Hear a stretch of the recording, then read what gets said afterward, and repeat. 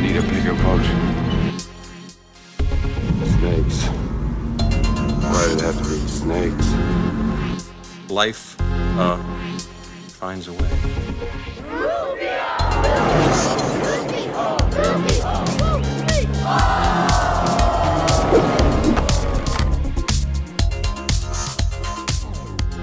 Welcome back to Spielberg Chronologically. This is the podcast where that guy over there, Eric, hey, how's it going? Eric, by himself, with no assistance from me, reviews all of Spielberg's movies in chronological order. I'm just kidding. I'm here too. My name's Jeff. I'm watching this too.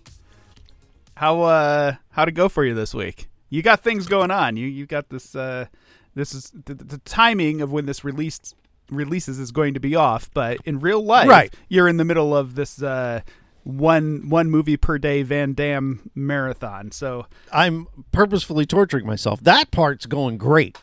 Yeah, I love Van Damme movies. Almost all of them are an hour and a half. You don't really have to pay that much attention to them. You throw it on in the background. He fights a bunch of guys, and you move on with your life. Go check out 30 Days of Van Damme wherever you get your podcasts. Did you set it up as its own separate podcast? It's on its own feed. Oh, that's great. And you can go find it. And you can ignore it. It doesn't matter. It's just for me. I love Van Damme, and I'm realizing through the process how much I do and why. I love him. Yeah. Do you have anyone that any actors or anything that just you're just like on board? They're on screen. You're on board. I don't know. I'll have to think on it and get back to you. I don't think I do. Like, there are some people that I usually enjoy, like I like a good Brad Pitt movie, like I always enjoy Brad Pitt in movies, but it doesn't mean like I like every Brad Pitt movie, Right. And I don't know why I pulled Brad Pitt out of my ass because he's like far from my favorite, but I just was thinking of somebody that I always kind of am happy to see show up on screen. But no, I don't think there's anybody that I like make a point of going to see their stuff. Like there's genres, like I try to catch all the sci-fi stuff. I'm a Star Wars guy. I watch all the Star Wars stuff, but I don't think there's like a particular actor that I right. And there's director like Shyamalan. I go watch a Shyamalan movie. I don't care if it's crap, if it's good. 100%.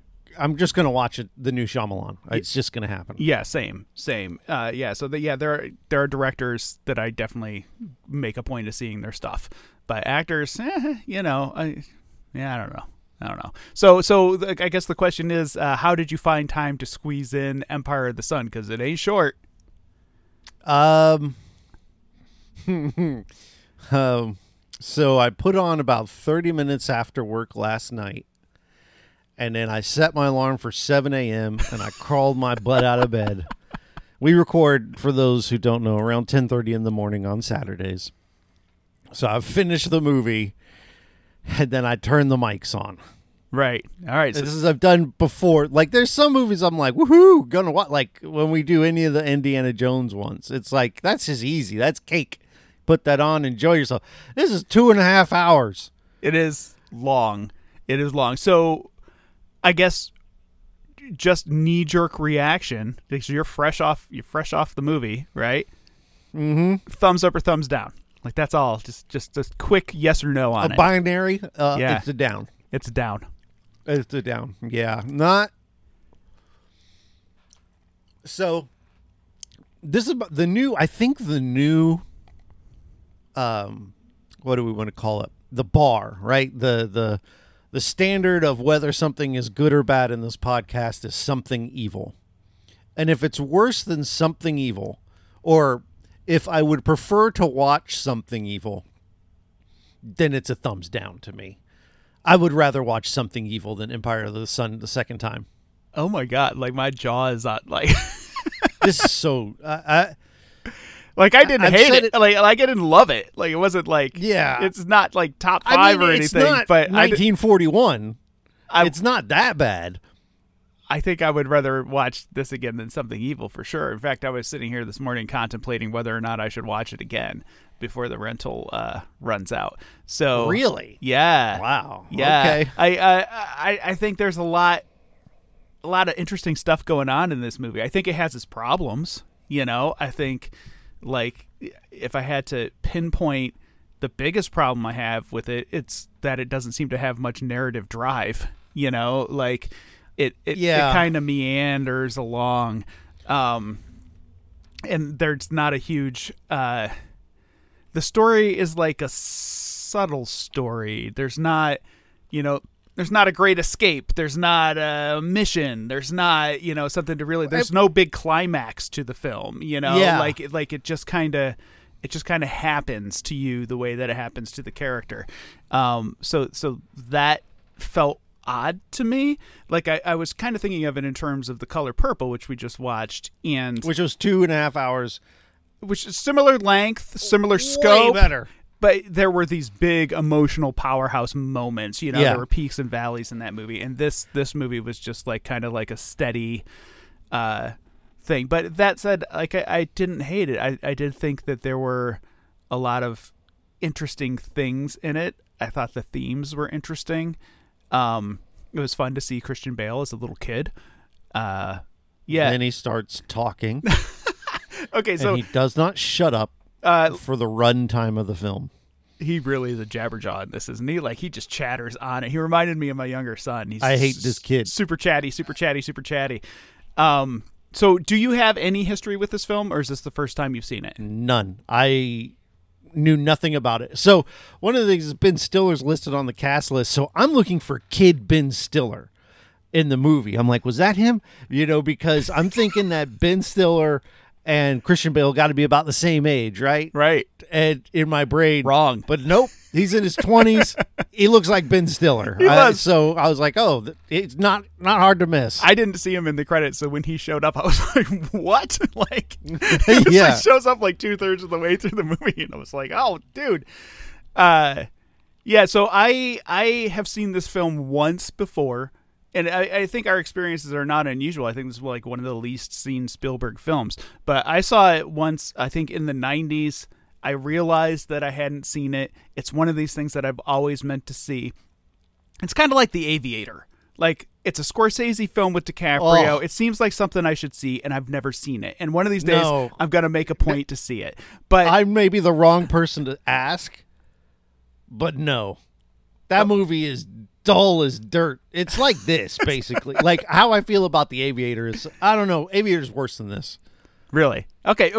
In my opinion. Now I'm going to have to watch it this week and report back. You, buddy. But I am not watching it again. There are films floating out there that are like kind of these big epics that I just haven't made time for. And so at one point in the 90s, I was like, you know what? I'm just going to knock this off the list. And so I went to the library, or I was at the library, and I saw it, and I was like, hey, this seems like a thing I should have seen by now. And so I just grabbed the VHS and watched it. And at the time, I remember having about the same reaction that I had this time. Like, that was interesting. It wasn't like the best. With Spielberg, I do expect like that emotional gut punch, and I didn't get it, and that feels weird to me. So like, I think that this is definitely a departure. Like, there's something different going on here than we usually are getting in a Spielberg film. So it still very much feels like Spielberg from a cinematography, and of course you have John Williams. John Williams is there like in a big way. Yeah, big time. What would you say happened? I mean, what's the story? What is the takeaway from this movie? That's what I'm having a hard time with. Well, I think there's the story, and then there's the themes. So, like, the story, British kid, like, son of colonialists, industrialist types, is living in Shanghai in the 1940s in a life of total privilege. And he acknowledges, too, we're kind of lucky, aren't we? Yeah, he does. And, like, his parents are maybe less acknowledging of their privileged lifestyle. So basically, it's interesting because they lay it out at the beginning in a really awkward narrated crawl at the beginning. But essentially, like, British people have come into China and rebuilt a mini England in China. And so there's like churches and shops and neighborhoods, and it looks just like England. Which was what I was wondering. I'm like, why are all these white people here? And I kind of thought it threw me off because I'm like, what is this? I think they were there raping the land, and yeah, that makes sense. Okay, yeah, putting taking advantage, like bringing industry and taking advantage of the local workers, and okay, so they did an American. They were building the 1940s version of Nike factories in China, and so they tried to do. The Europeans tried to do to China what they did to Australia and the United States. Yeah, and kill off the natives, and I'm wondering with how much manufacturing and stuff is in China, like if this sort of thing still exists. Like I'm sure it's not as segmented as it was like in this world in this movie, but I'm wondering if there are like just white people neighborhoods of the people who are like, still there, yeah. But anyhow, okay, so he's living in Shanghai in this like British community, singing at the church and stuff. And then of course, everybody sees it coming, but nobody takes action to get the hell out of there. Well, they don't seem to worry much at all. Like we're on the brink of World War II. Well, if it's not already in action, It seems like they thought that maybe they were in a position of privilege where they would be left out of the war, like we're not Chinese, we'll be fine, But Japan invades China, which is a piece of the war that I haven't often seen in film. As an American, we get like the American view. So typically there's a lot of like the European war in movies, and then there's some of the Pacific War in movies, but like all that stuff that was going on over in Asia between Asian countries, it's not something we often see. So like Japan invading China and like all the crap that went down during that was kind of like new, like that new I to agree. me, To me too. So an interesting setting. So essentially like these British people get usurped, like they're in the war. Like Japan rolls in, they're like, whatever, British people, you're here. We're taking your stuff. We're knocking you out of your houses. You are, you are gone. And so, long story short, in the initial push, the boy gets separated from his parents, much like Fievel in An American Tale. And you know what I called this movie? Home Alone, Lost in Shanghai. That's what this is. At least there's a segment where he's home alone and he's riding his bike through the house and he thinks this is great. And then it kind of, when he runs out of food, he's like, this is not great. Yeah, he ends up having to go out into the world. Long story short, he gets captured and put in a camp. And that's where like the second half in the movie, like this movie really felt like it takes so long to get to that. Two halves. There's like the pre-war breakout of the war, separation, kid like inhabiting this haunted empty house, and then the part in the camp. Like they felt like two very separate halves to me. It almost reminded me of what's the movie with Private Pile? The Vietnam movie. MASH, Pluto, Plutonium. What is it called? Platoon? No, not Platoon. The other one. Apocalypse Overnight? No. It's another movie that feels very much broken into two halves. There's like the first half takes place. Is it the Kubrick one? Yeah, the Kubrick one. Yeah. Bad Steel, Hard Face. Oh my God. Metal Down. People listening to this are like screaming at us right now. Screaming at you. I've never claimed to like that, man. But anyhow, yeah, like the first Full Metal Jacket. Full Metal Jacket. Jesus Christ, thank you. The first half takes place at basic training, and then the second half is in the war itself, and that's what this felt like. Like there are two pieces of this movie. So the second half takes place in the camp, and it's all about how Jim survives in the camp as the war progresses and eventually starts to wind down, which turns out to be one of the most dangerous times of the war for the people in the camps. And then in the end, Jim is reunited with his family. So I mean, that's the real short version of what happens in this movie. But yeah, I think there are moments in this movie that I do like, and there are performances I do like. Do tell what you do like. I enjoyed all of Malkovich's stuff. I thought he was charismatic and captivating. I thought he was an interesting character because I didn't know where he really landed, right? Yeah. He was is he a good guy? No. Is he a bad guy? Yeah, probably, but he's got a little heart, but not a lot. Like he's really nuanced in like his motivations, and he's certainly very selfish, but he will help someone out as long as it doesn't inconvenience him too much. And I think John Malkovich is great. As soon as he comes on screen, he's the best thing in the movie. Yeah, it's funny because when he shows up in the movie, my wife, like, they don't show his face initially. Like, he's kind of got this hat pulled down or whatever. And my wife is like, is that Bruce Dern? Who is that? I know that voice. And I knew who it was because I've seen the movie. Yeah. And I just let her kind of suffer for a while. And then she saw him and she's like, oh my God, he's a baby. He's like, he looks like he's Until like 25. his hat comes off, I'm like, I don't see it. You know, like, I knew who it was, but then finally his hat comes off and you can see the receding hair and all that. You're like, oh, there he is. Malkovich. But, yeah. And then we got Joey Pants, who's just feels kind of wasted in this movie. Yeah, it's weird. What's he Joey Pants in? What movie is that? Well, I remember him in Daredevil, but also Memento. Yeah, I see him, I think, Goonies and Matrix. Yeah. Yeah, okay. But I guess for me, I mean, the big one was Memento. Yeah, I get Daredevil too. I think I've only seen Memento one time. Maybe we've got another chronologically coming up here, so we can go. What through we some should of those. do is watch that movie in revert. Like, I don't know, someone out there has probably chopped that 100%. That's up. on YouTube somewhere. Yeah, for sure. Yeah, because that's the only way I still don't know what happened in that movie. But anyway, maybe filming movies backwards isn't the best idea. But what do I know? I'm not the only living auteur right now. So what else did I like? Well, that's about it. Yeah. Interesting. Like, I'm surprised you didn't, like, we've talked on the podcast before about, you know, like how Spielberg stages these scenes that are like pretty big and pretty complex.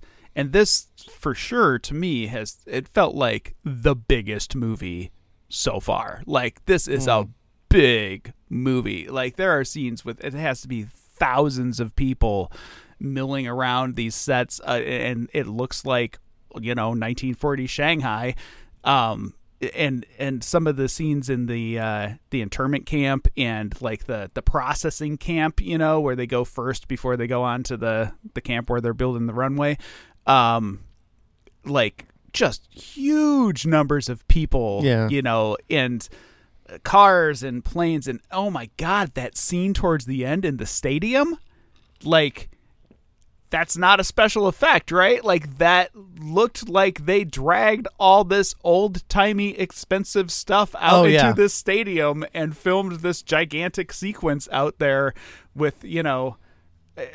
He had money coming off of E.T., Color Purple, Indy. I mean, like, just give the man what he wants. And I think sometimes I don't know if that's the case here, but it feels like a recipe for disaster, you know? Where you just had to make whatever you want. Here's a blank check, as they would say. I have to say, I did find it really striking. Like, some of the scenes, like particularly that stadium scene, I was just like jaw dropping. You know, just the scope of the thing. There's that scene at the beginning of the film where they're kind of running around and they're getting separated in the crowd, which really reminded me, by the way, of what's going to come along later in War of the Worlds. Yeah, Schindler's List. Oh, Schindler's List. War of the Worlds. I was thinking War of the Worlds with Tom Cruise and his kids trying to make their way through the crowd, and they're like on the verge of getting separated. It's a very like similar that sequence. movie's a bit underrated. I'll look forward to watch that again. Oh man, I can't wait to watch that. I love that movie. But anyhow, so and maybe it's not during that sequence, but eventually when Jim is downtown, he kind of comes around the corner and there's this giant Gone with the Wind mural on the wall. And like, first, like, somebody had to put that up there, you know, like it wasn't just there.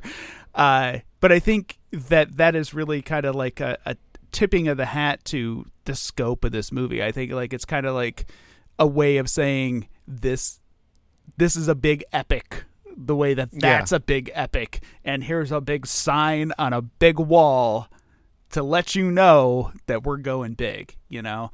And so I did find that impressive. I found the set work impressive, like the camp felt like a real place. A lot of the smaller parts I enjoyed. Like, I liked the doctor. I liked the bit with the mosquito net and the payoff that comes with it later. Yeah. Some of the other people that kind of recur in the camp. And I imagine some of them had bigger parts and they were, cut for size or whatever, or for time. But yeah, thank goodness. Another thing that we've been, I feel like I'm just jabbering on, but another thing that we've talked about lately with these 80s movies is like special effects, and did the special effects hold up, or did the special effects not hold up? And in this, like, I didn't see one false moment. Like, I didn't see a special effect in this movie. Like, the whole damn movie, it just felt real to me.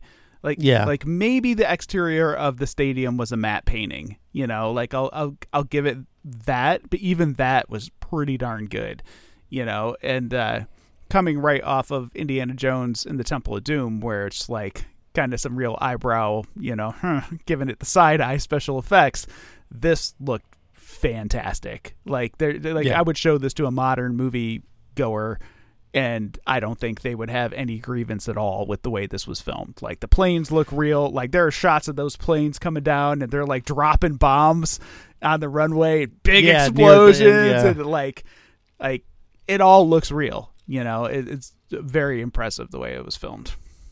Yeah, I agree with all that. I think it is a good looking movie, and it's totally that I take it for granted because of all the Spielberg we have watched, that I just expect him to be competent, and that's like going back to Shyamalan. I've always liked the way he shoots things, and even in the bad movies, that's just there, and I guess it kind of becomes a blind spot. So there are moments I like. There was when he is with Mrs. What's-Her-Face, Victor, and, she dies, and then he thinks her soul's going to heaven, and I'm like, nah, bro, that's a nuke. Like, those are the things I kind of appreciated, that while they weren't full-fledged characters, that the Japanese weren't just shown as the ruthless enemy. The internment camps, I mean, they're treated pretty well. I mean, nobody goes hungry. And okay, maybe they go a little hungry, but they're at least fed. They're not kept in cages. No, they're not kept in cages. If you go and look at what the U.S. were doing to their own Asian citizens during World War II, way worse than what's happening, at least in this movie. I don't know how accurate for sure. Yeah, I was just thinking in terms of like I don't think at that point in the war that military really had the resources to be feeding all these hundreds of people.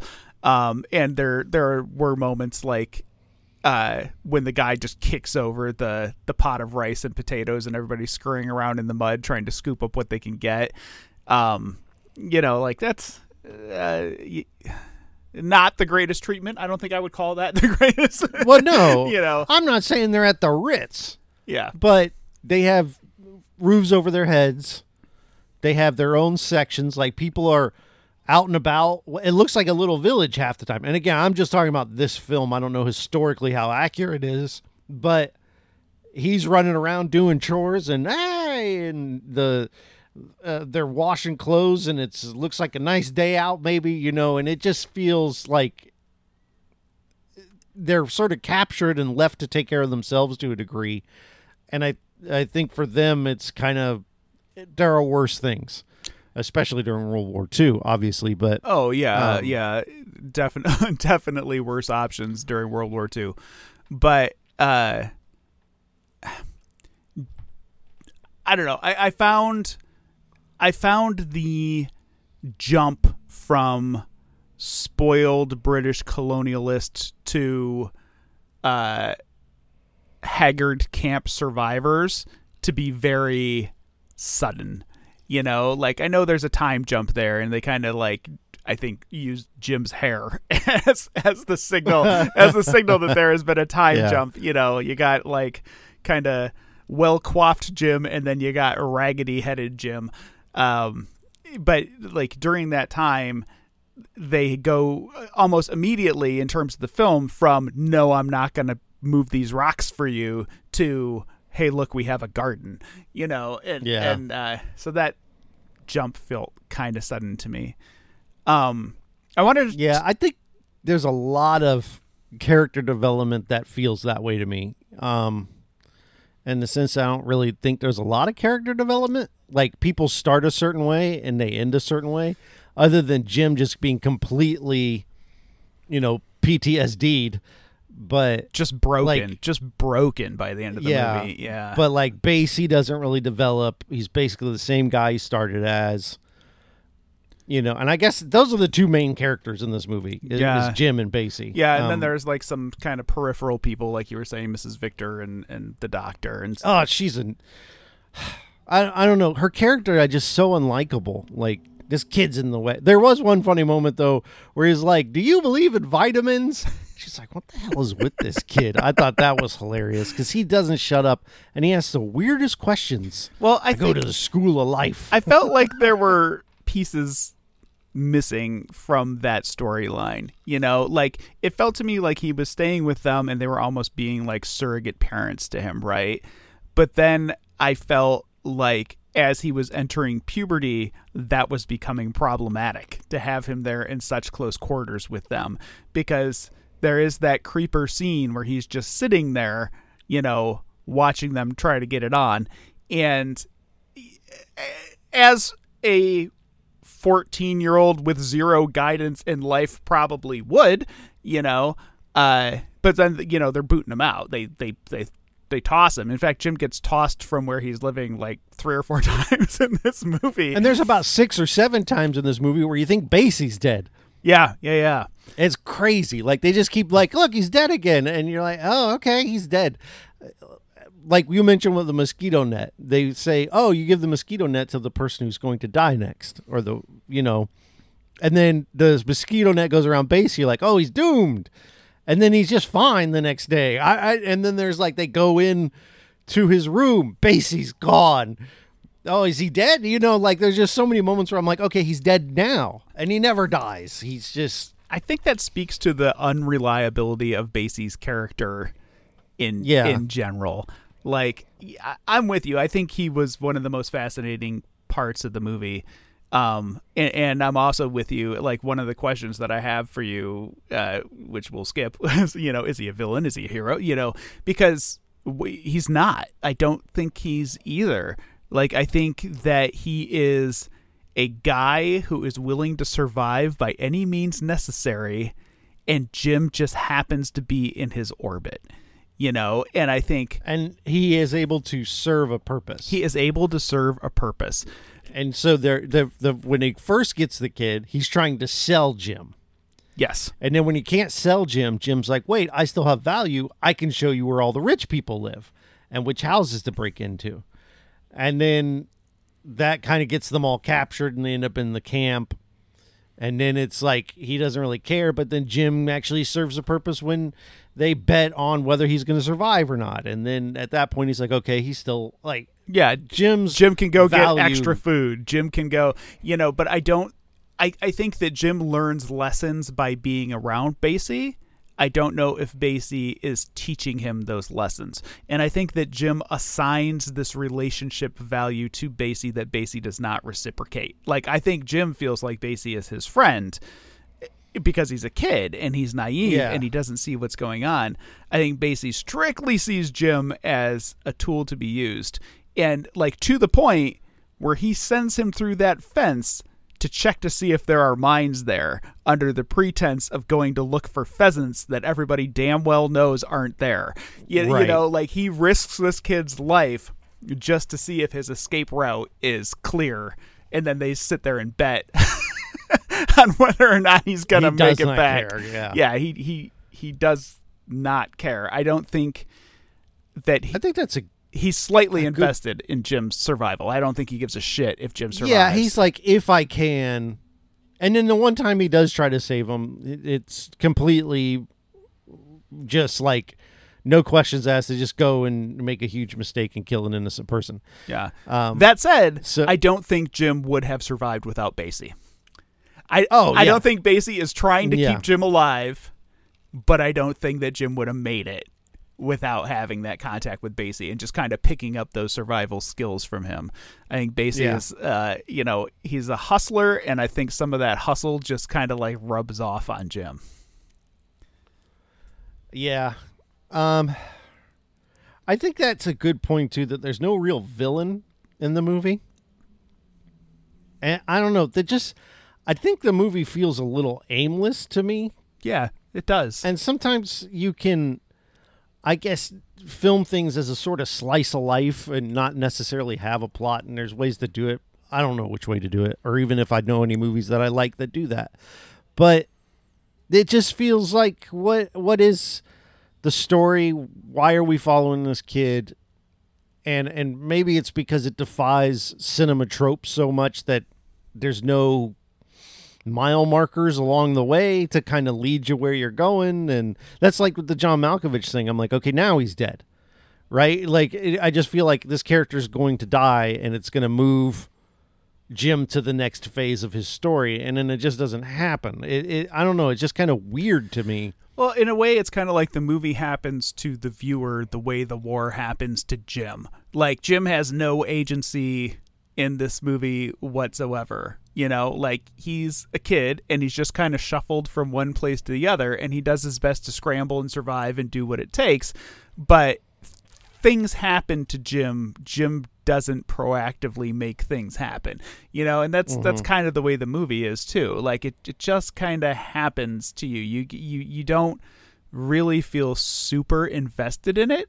I think because there aren't any characters to latch onto, and the stakes are more like, is this person going to slowly starve to death, or are they not? I think that's a perfect way to put it. Like, if I don't care about the lead, I don't care about the film. Right. Okay. And I think that's what it comes down to. Jim, the only emotion he evokes for me is annoyance. Shut the hell up, like, he just keeps talking and he runs around, and I don't know, there's no point where I relate to the character. Right. I mean, maybe if I had a love of planes, I might, because that's his true obsession. He loves planes. My wife said this movie should be called Jim Loves Planes. Yeah, Jim Loves Planes, Home Alone 5. But there's moments that we're supposed to have feeling to them, and you just don't. Like when he's singing for those pilots. This should have been emotional. What feeling are we supposed to have in that moment? Like, right. Like, it is such a weird, twisted, are we supposed to feel for his weird camaraderie with kamikaze pilots? Are we supposed to have a memory of the dickhead child he used to be and have sadness that child no longer exists? Because I'm not sad that kid's not around anymore. Are we supposed to have like some sort of patriotism moment for the British people kind of overhearing him sing it? Like, what are we supposed to feel in that moment? Because all it left me with was like, man, this kid is jacked up. Like this kid's priorities are fucked, like, I mean, maybe he's doing it for the sake of the kamikaze pilots who are just about to die. Like, all I can think is that, like, he does feel this camaraderie with the pilots, which never goes away. And it doesn't matter which pilots they are, Right. Well, and even at the beginning of the movie, he says he was thought about joining the army on the Japanese side to be a pilot. Yeah, he just loves the planes. And so, I think that he does state at one point that he's never been to England.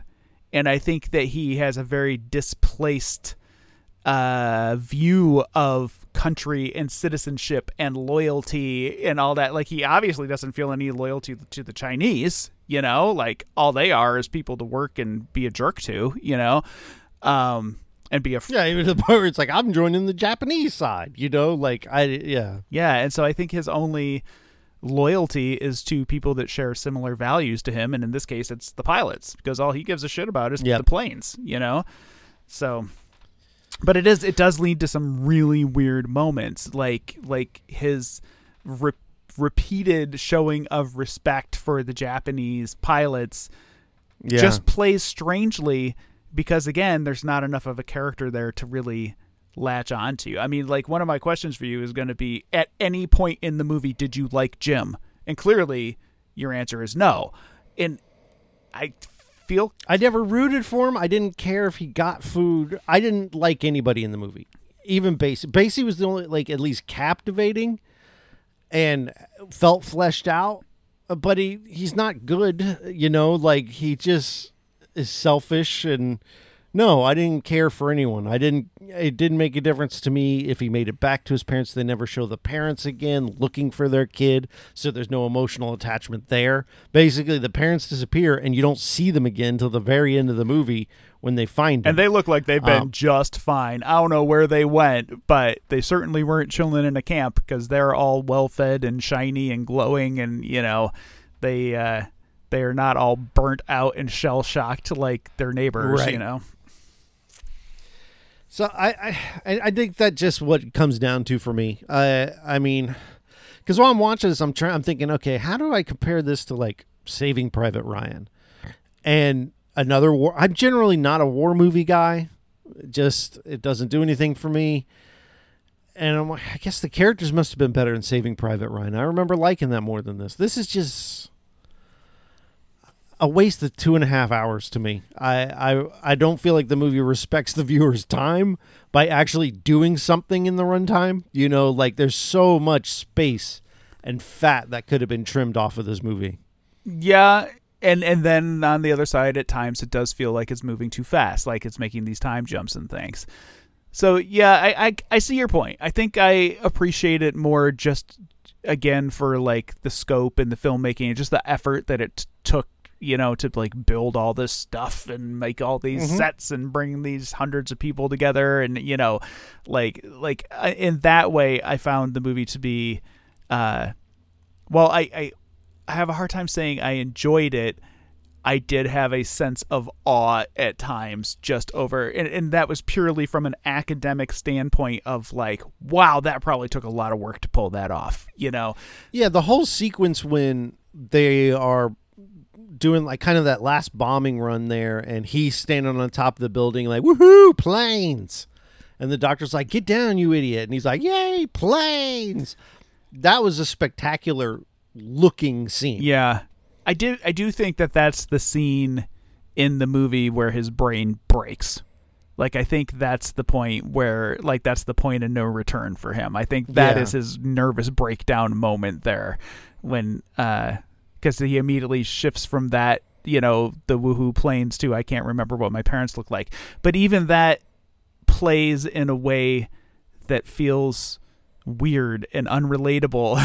The whole movie, it's really hard to relate to it on any sort of emotional level because this kid is latched on to things that we either don't know about or don't care about or seem inappropriate.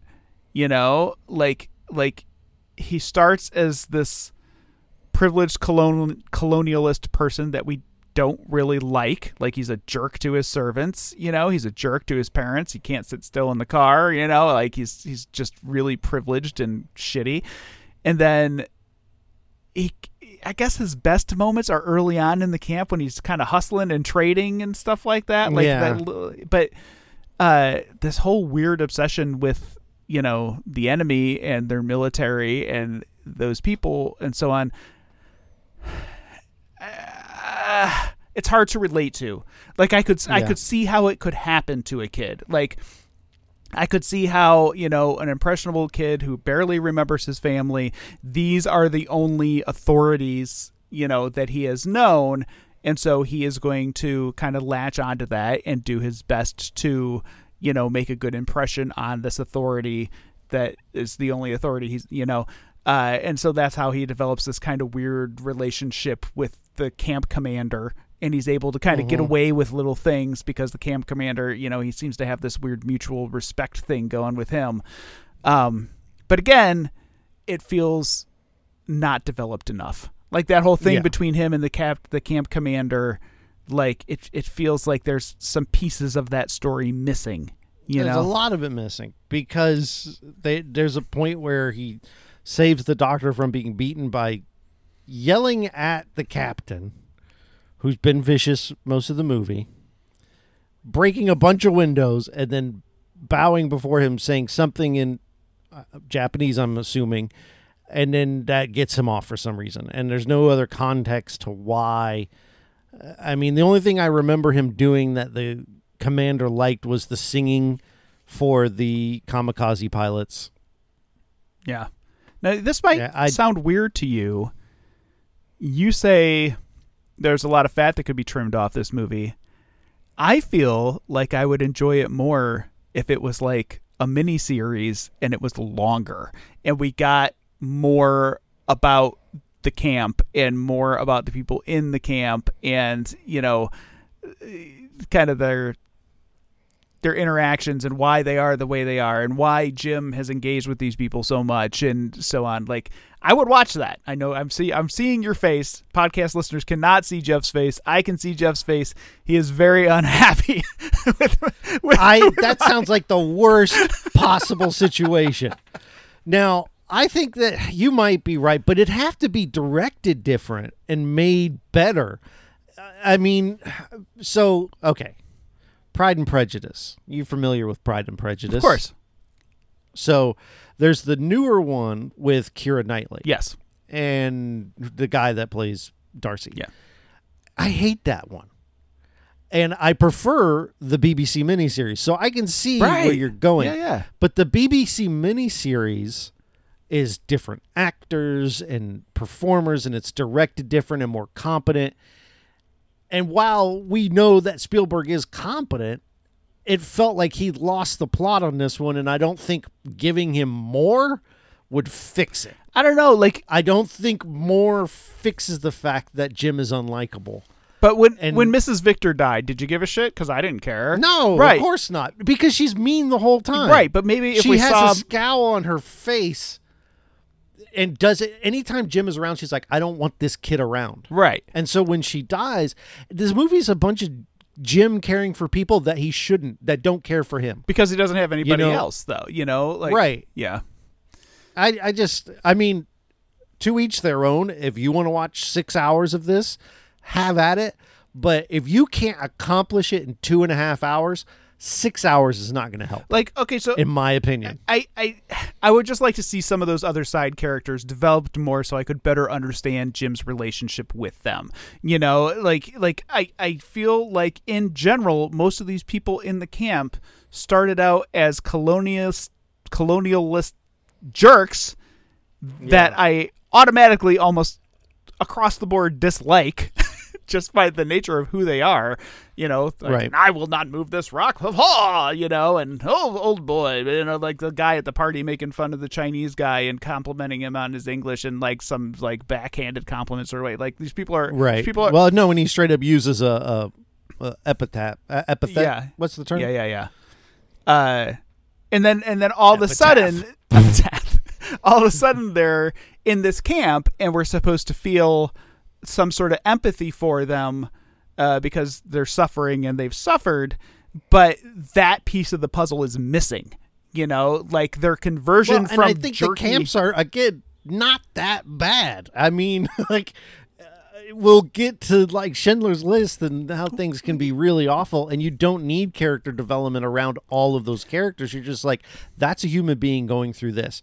But in this, what you've got, like you said, is elitist snobs actually being humbled and having to work with their hands for a change. And the average person's going to be like, yeah, how's that feel? Like it just, I do feel some of that feels misguided. I feel like some of that is the filmmaking though. Like I think that this is shooting for a PG at the time or a PG-13.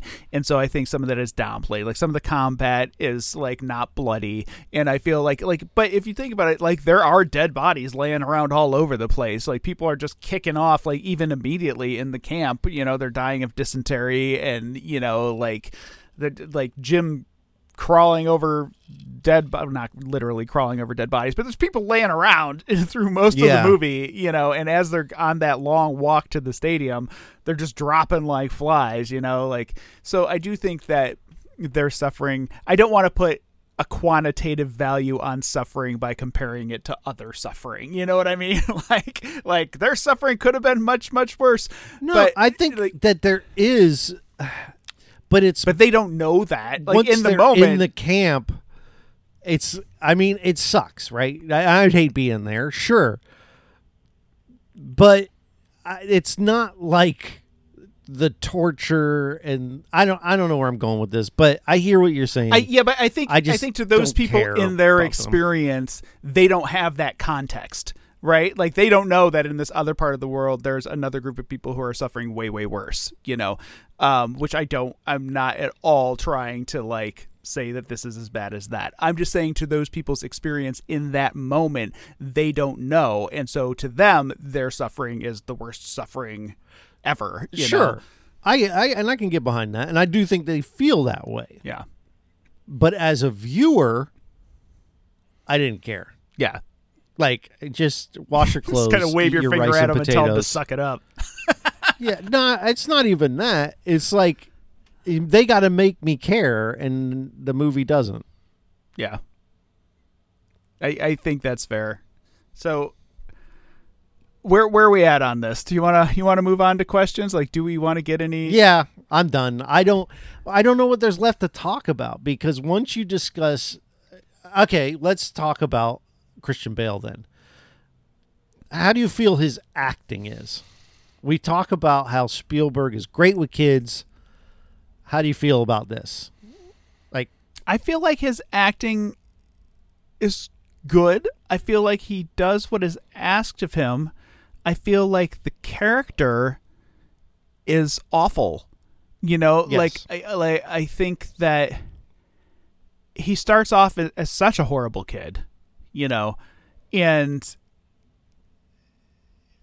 I mean, there are worse kids, obviously, you know, but he's just privileged little snot, you know, and I feel like his evolution through like being a hustler and then being broken, like I could never grasp onto it to the point where I could like feel for this kid, you know, and so I don't think that's necessarily the fault of Bale. I think it's like partially that the character as it was written just isn't super relatable. Yeah. And so I think in the end, like I come down on the Christian Bale was good in this part. I feel like the character is. I think his performance is what they asked of him. I was going to say compare him to Elliot. Oh, Elliot! Oh, like by a mile, and it seems like madness in this day and age to say Henry Thomas is better than Christian Bale, but Henry Thomas was better than Christian Bale. I'll do it. I don't care. Like, I was just waiting for someone to get young Christian Bale's eye line. I was ready for that, for him to just start yelling at someone.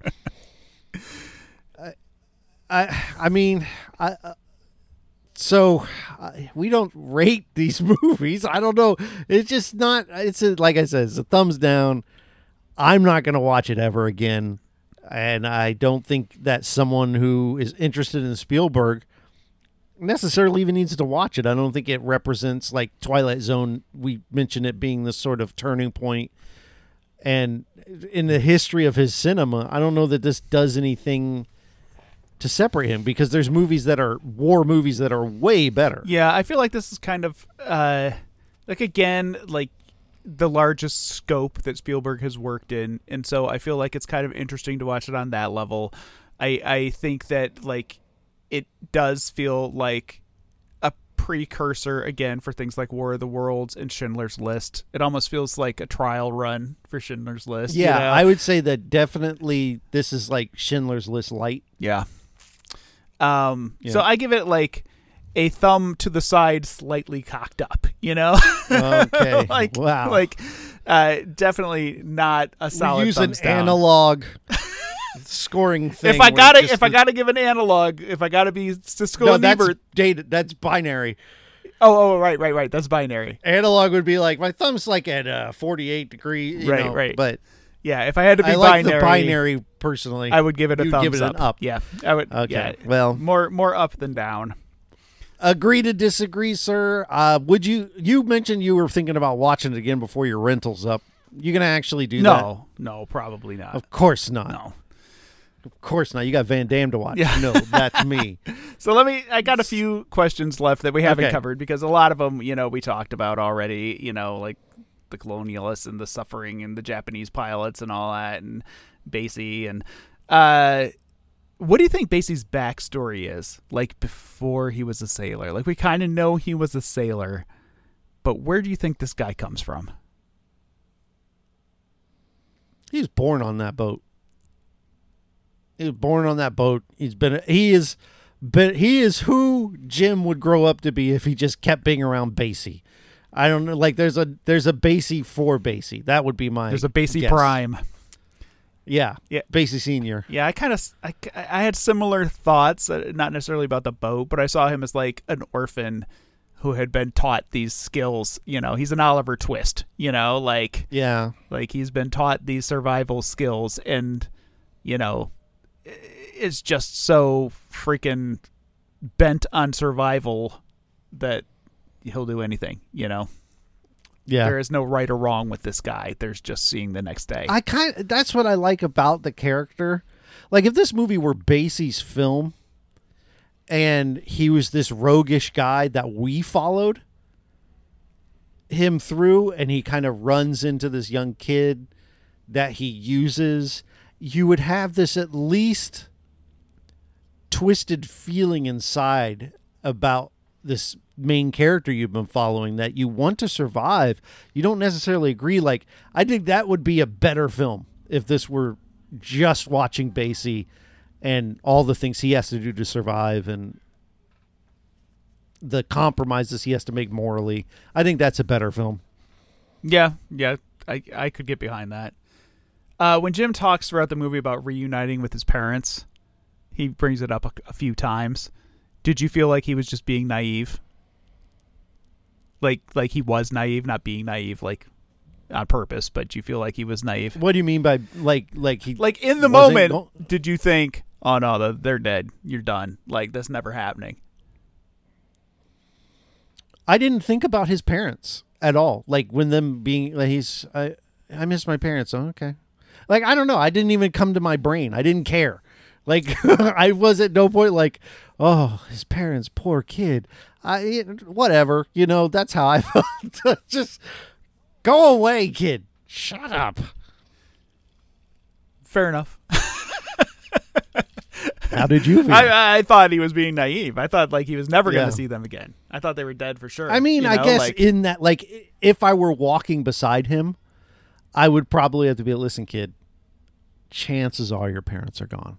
yeah. Don't hold out hope. Like, I mean, but as a viewer, I was just like, please end. The Americans in the film, they're kind of outliers, right? Like this movie is not necessarily about Americans. So when the Americans come into the camp, how did you feel about the way they were portrayed? Like, did it make any impression on you? No. Like, because our only real American is Joey Pants and Basie. And no, like they felt like a non-entity, really, in the movie. Like it just, when they do show up at the end, it's almost like, oh yeah, I forgot the Americans were in this, that were in the World War and they were fighting with Japan. It just kind of felt more left field because they weren't, much like a lot of things in this movie, developed in any way other than my knowledge of history. Yeah, I get that. I thought it was interesting the way they kept themselves so separated. Like there was the American dorm, basically, and then there was everybody else in the camp. And I got the impression that beyond Basie and Joey Pants, most of those guys were captured soldiers, whereas these other people were all civilians. I always got the feeling that Ben Stiller was a pilot. He looks like a pilot. Yeah. There's something roguish about him in the movie that, he's a pilot. Again, it would have been interesting to get some backstory on some of these guys. So I would say let's not make a longer movie. Let's move the camera to follow this group of rogues. That's a better movie. And then cut the kid out entirely. Just forget all the civilians. They're just the backdrop for the movie. Sure. I think so. I'd watch that. So I guess the last question. It's clear that you didn't enjoy the movie. What? Did you think this movie was about anything? Did you think there was like a theme? Did you pull anything out of this movie? The only thing I'm like, maybe. So there's at the very end, there's this reoccurring character. So we know that Jim loves planes, and he used to throw this like toy. Oh, one thing, his toy plane. When he finds that plane and his toy plane is just flying around him unmanned, where do you buy one of those? Same. I was like, that's the coolest toy ever. Yeah. It's not real. I don't know. Like, it's like a fully remote controlled plane, but they didn't have remote control planes. He throws it once and it flies around like crazy. Anyway, so he throws his plane around. He's just big into planes. And then he meets this Chinese boy or Japanese boy, who also loves planes. And they develop just a quick, like, surface level. You like planes? I like planes. And then at the end of the movie, they start becoming friends. And Basie's crew shows up, and this young Chinese or Japanese boy is killed. And you're like, okay, so maybe they're showing, like, we're all humans, but it's done so quickly and just thrown away. Like, hey, people on the other side of the war are humans too, and it just is like, I guess we got to say that.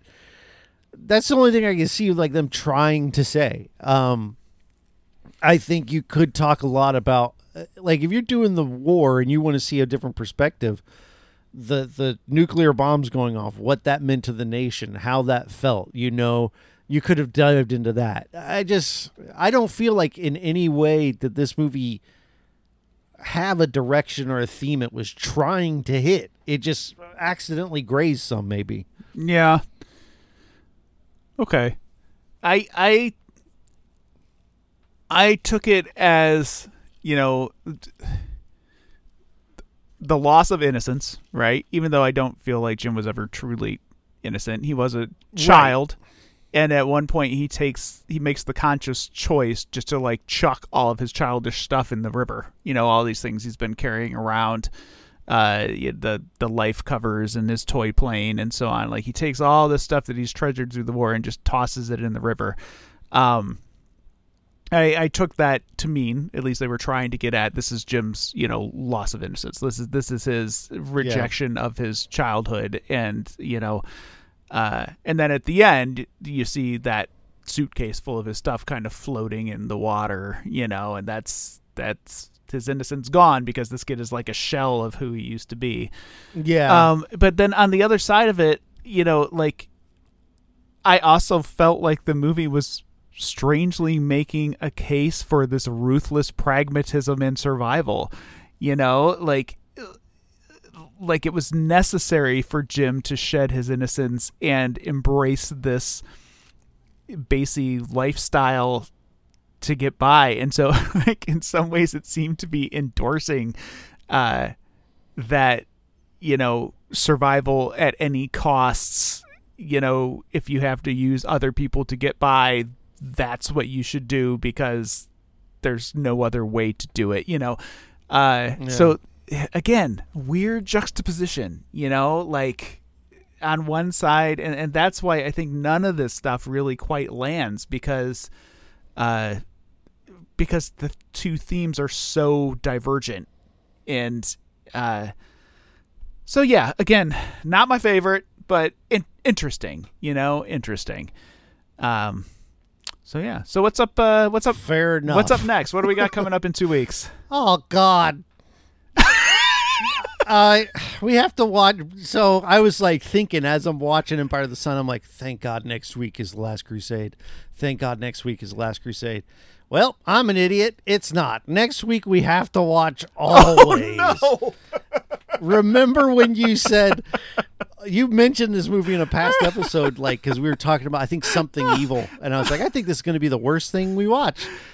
Or even 1941, baby. And then you said, well, Always is out there. I'm like, what, is that known for being bad? So we're going to find out. Oh, yeah. Again, this is another one that I watched in the 90s because I thought I should. And Holy smokes! Yeah, I really thought you were going to say Last Crusade. I wasn't expecting that. Now you know that always punishment to come bearing down on us. Yeah. So then after Always, we finally get Last Crusade, and then what comes after Last Crusade? You ask. I do ask what. Rufy. Oh, Jesus Christ. Rufy. Oh. Rufy. Oh. I'm not going to join your chant. I'm sorry. That's fine. I'll do it alone. Well, so I don't know. The Gaming Nexus. You can go to gamingnexus.com to find Eric's written reviews of games. You can go to his YouTube channel. You can find him on Twitter at Eric_Hodder. All of those links are in the description. If you want to find some stuff from me, you can go to Podcast by Jeff on Twitter. You can listen to one where I review Van Damme movies very quickly. I'm not trying to be too thorough. Movie Draft House, where I yell at Mark because he doesn't like Van Damme as much as I do. Of course, again, this will be dated by the time it comes out. And then Budget Arcade, review free-to-play and independent video games. Did you have something else to say? No, I didn't. But thanks for listening, and we'll see you in 2 weeks for Always. Good luck. Hey, maybe we should do a bonus in between just to like let's do a bonus. To kind of like keep the punishment at bay a little bit. Yeah, just to have something to. You don't like if you're gonna. You don't want to eat a shit sandwich, right? Right now. So what we're gonna do is we're gonna have shit for bread, but in the middle we're gonna have some what? tasty meat. We'll discuss off air what we're gonna do, but we'll find some tasty meat to throw in the middle. Maybe we'll find a bonus, something in the middle. We'll see you maybe next week. All right, bye y'all.